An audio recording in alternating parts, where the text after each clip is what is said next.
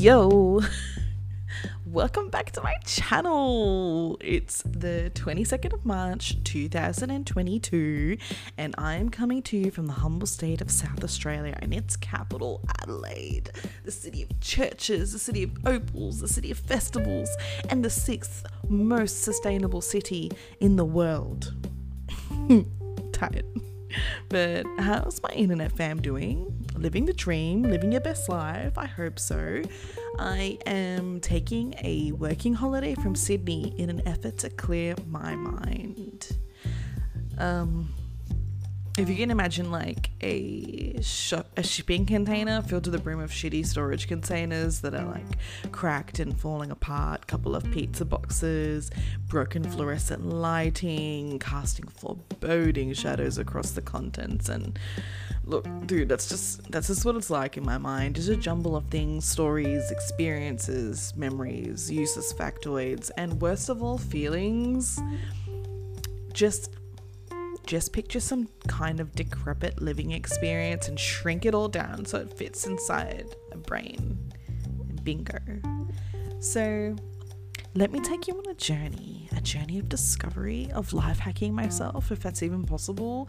We're going to be going through some weird shit in here. So buckle in, baby, because these next couple episodes, now that I'm like refocused and I've got all this extra spare time on my hands, are going to be kind of I hope interesting, but kind of like exposing. So let's get into it. So first things first. Right. So this whole trip is meant to be removing distraction from my life removing as much distraction from my life as possible.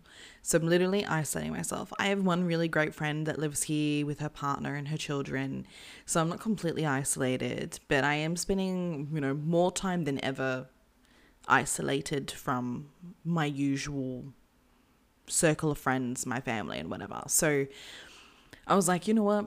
Let's just get into it. Like, what am I here to do? Like, I'm here to do the work. Let's do the work. So the first thing that popped into my head was relationships, romantic, platonic, all of them. And I found this quiz online, which I can link in the show notes if you wish, or you can hit me up on the Instagram. It's friends of Larry _ Larry, Lari, just so you know.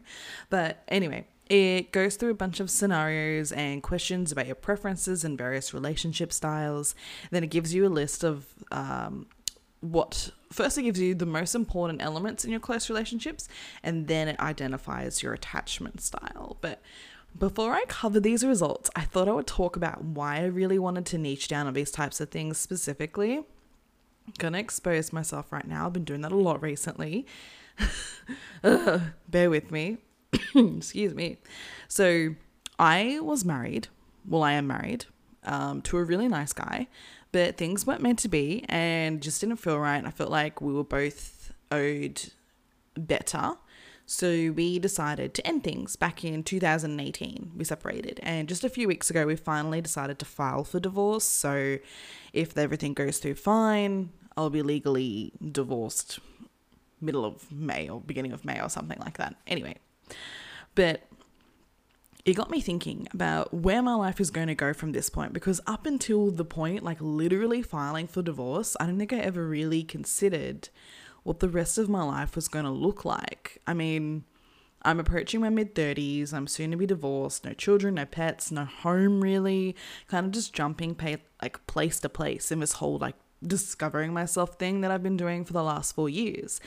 And that's not to say I'm complaining about it. I'm actually really content with how my life is traveling. It's, it's a luxury that I've even got the space and time to be able to work remotely and take the time to look after myself, because a lot of people don't have that. But besides the point, after all this thinking, I started to wonder, what would a relationship look like for me if I was to consider one again? Because let me just say, the idea of dating terrifies me. The idea of having to leash myself to another person, like to be accountable to someone else who might have expectations or, something, just freaks me out. I like being able to come and go as I please. It gives me this immense joy to not have to answer to anyone in my private life. But, the idea of meeting someone, their friends, their family, no, thank you. No, it's a hard no from me. But on the other side of it, I'm like, hey, might be nice to have a kid or two and maybe feel like I'm part of a family unit, because despite having a really large extended family, I'm not incredibly close to anyone in it. Even my immediate family, except for my dad, who I forced to endure phone calls with me, every week or so. So before anyone brings it up, yes, I am aware that I can also just be inseminated and have a child as a single woman. Yes, that is an idea that has occurred to me and is something I probably will explore down the line. Anyway, so that's generally the why. I am committed to doing better. So if my first run through the first run through the marriage meal didn't work out, with, by all intents and purposes, a really wholesome, wonderful dude, on what planet do I expect to make another long-term relationship work? Because it's got to be me, right? I am the common denominator here. I am the problem. Anyway, back to the quiz. So apparently, when I did they give you a whole bunch of scenarios and things you go through. And apparently for me, communication is the most important element of a close relationship for me. It's followed by intimacy, then affection, spending time together, support, and then emotional connection was the last on the list. So fairly common knowledge to me, stuff that I was already, pretty aware of. But then it gives you a few bars on your general relationship preferences. And overall, I agree. It states I'm looking for low involvement in my relationships, which means it takes low levels of attention and maintenance in order for me to feel close to another person. Facts. It also identified that I seem to want very high independence in my relationships. 100. I can't express that any better. But it, nothing I really didn't already know about myself, but good to have it on paper, I guess. Then it goes into the attachment styles. And depending on what you Google, it kind of looks like there are 4 or 5 different attachment styles, but the one I was looking at had 4 in it. At any rate, I have what they class as the dismissive avoidant attachment style. So, fun fact, I actually asked my ex to do the same quiz after he expressed interest in the Instagram post I made about this the other night, and he scored the polar opposite of the dismissive avoidant style that I have, and he hit higher scores in the anxious preoccupied section. Isn't that interesting? Anyway, when I googled my particular attachment style, it gave me a lot of information, lots and lots and lots and lots. And I think Psychology Today, my favorite website for y'all who know me, had a statement, something like analysis of studies in North America and Europe found that roughly 25% of the population are avoidant. And most of it seems to stem from low self-esteem. So kind of just like the anxious attachment fam. But in the short rundown, people with the dismissive attachment style like myself, we're highly self-sufficient, and it's the number one characteristic of this style.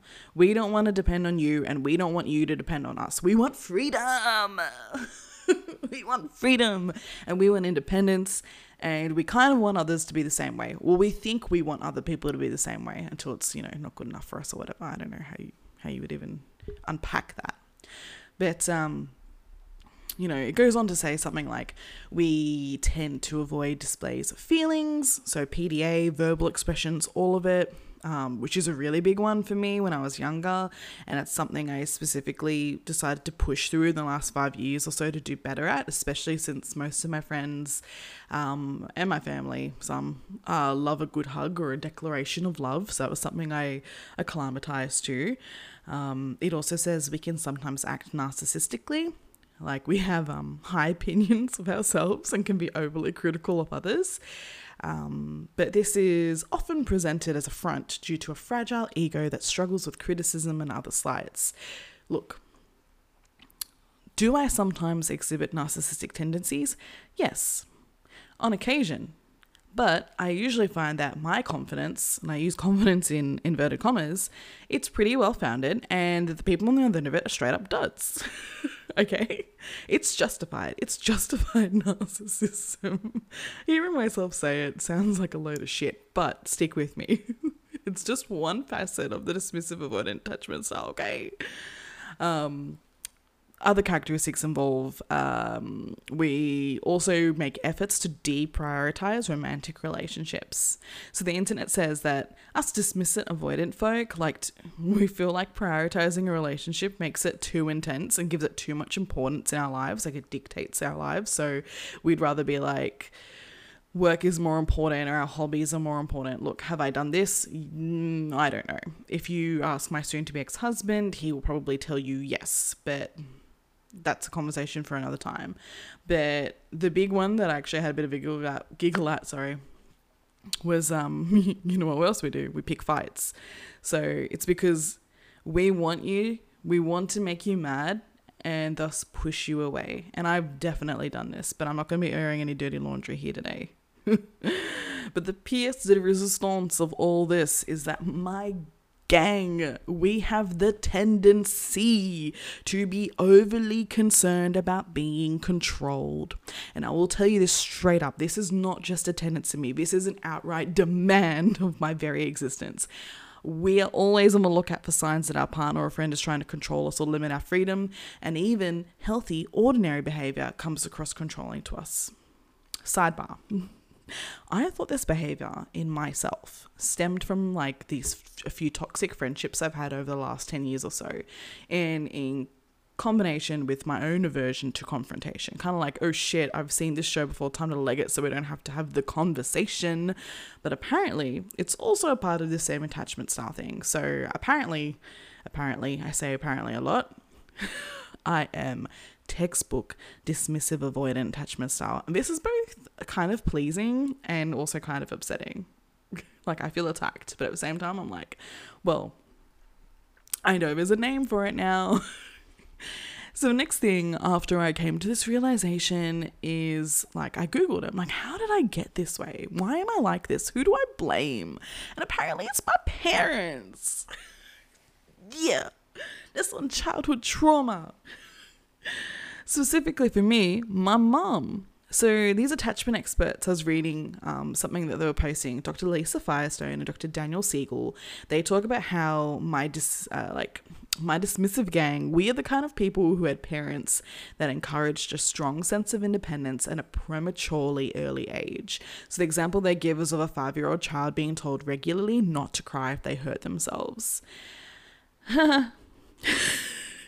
Yeah, that's the thing. And it also goes on to say that caregivers who reward the repression of feelings, especially any kind of pain, looking at you, Dad, very often create dismissive attachers because those parents are usually uncomfortable with expressing feelings and think that that's a strength that needs to be cultivated in their children. And I've talked about this before, maybe here, maybe with my friends. I know I've definitely mentioned it, but my mom, rest her soul, she told me from an early age, she always felt like someone was looking after me, a guardian angel of sorts, if you will, that from the day of my birth in a dingy apartment of Lakemba, New South Wales, where she refused to call an ambulance when she went into labour and birthed me into this world, she always just felt I was going to be okay. And so growing up, I was allowed a lot of independence, more independence than your ordinary child from an extremely young age. I'm talking 4+. I was allowed to take myself to school. And then, when my sister's 2.5 years younger than me, and I was spend a lot of time looking after her. And if you team that up with the conservative white dad who's raised military styles, boom, here I am. No wonder, right? Don't get me wrong, I'm not complaining about this. It's just very interesting to me. So now that we have the problem, now we know what the problem is, how do I fix it? Because I'm here to do the work. I want to do better, but the internet doesn't help me because it gives me this statement. This is the verbatim. I'm going to read it to you. Ready? Dismissive attachment can be particularly difficult to change because if you have this style, then you've probably led yourself to believe it's one of your strengths, which will make you more resistant to change.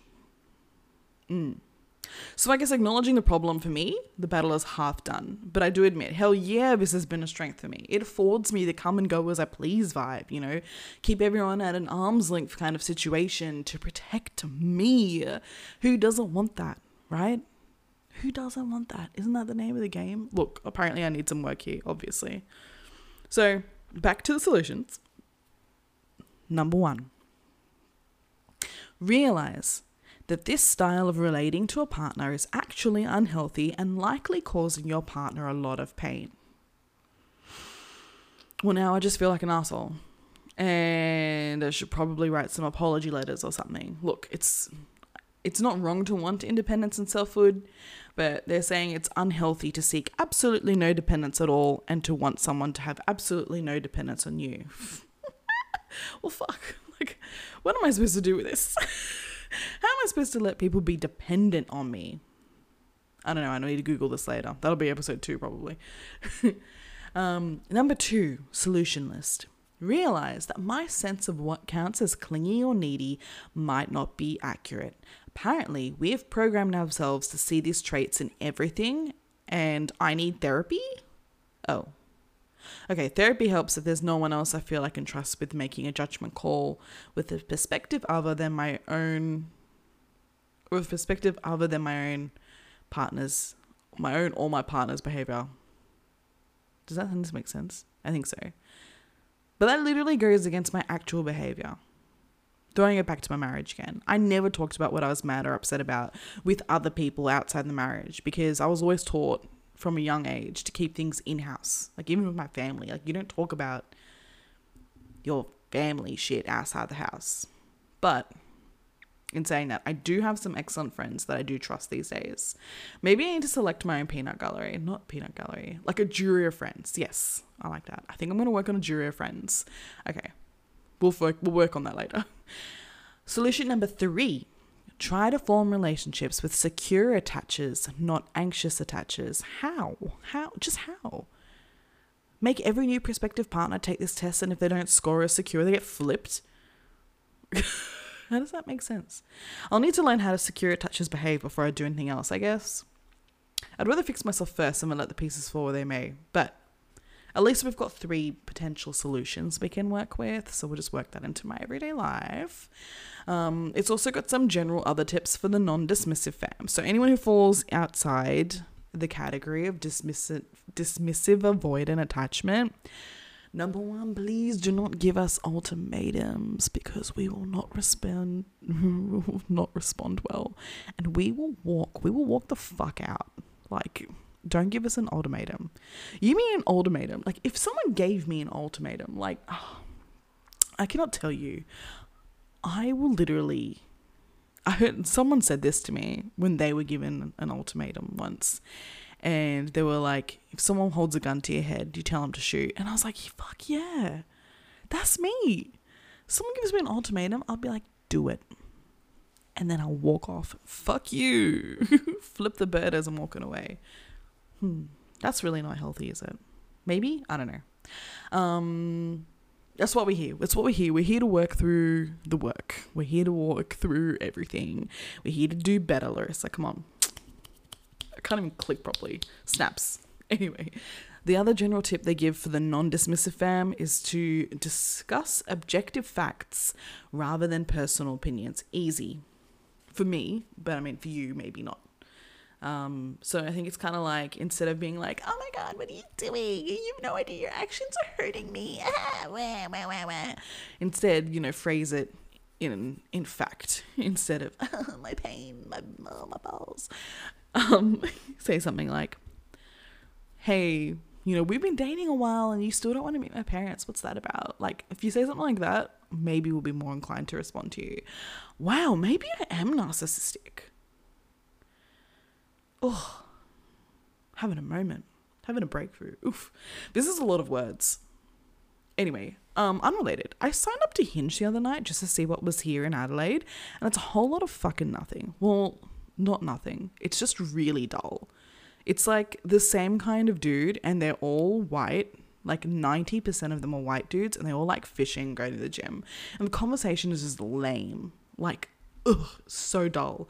Maybe it's just that I'm not actually interested and not bothered actually looking for anything, but Adelaide needs to pick up its game. Like, for real. It's so bad. Anyway, what this all comes down to is that I truly believe if you want to be happy with someone else, anyone else, friend, partner, whatever, you need to be happy with yourself first. And look, I'm paraphrasing hard right now, but last year, I can't remember what he said to me specifically. One of my favorite dudes told me, if I don't nurture myself and give myself happiness, how can I expect to give happiness to others? Right? And it makes so much sense. And after this like really rough and toxic friendship last year where I depleted myself beyond reasonable levels, and after telling myself for the last 3 years that this year is going to be my year, I'm actually making 2022 my year. Like everything else can just get fucked. Like I've put this on the back burner now. I've put myself on the back burner for the last 30 odd years of my life. And so it's time for me to start living. That's why I'm doing it, okay? That sounds really bitchy, but you know, you get me. So here we are again at the end of another first episode of something, but instead we'll make a conscious effort to keep us going so we can track progress. If you've heard anything that tickles your pickle on here and you want to hear more about something completely unrelated, hit me up on the Insta. So it's Friends of Larry, all one word, Larry's L-A-R-I. And you know, I'll do the Googles for us and share, yeah? Too easy. Until then, stay well. You know, be kind to each other, treat yourself well, give yourself happiness so you can give happiness to others, and we'll talk soon. I think that's about it. I don't know, it's been so long since I've done an episode, I don't actually remember how to end these anymore. I think this is good enough. This is good enough for me, so it should be good enough for you. Standards, right? Okay, bye.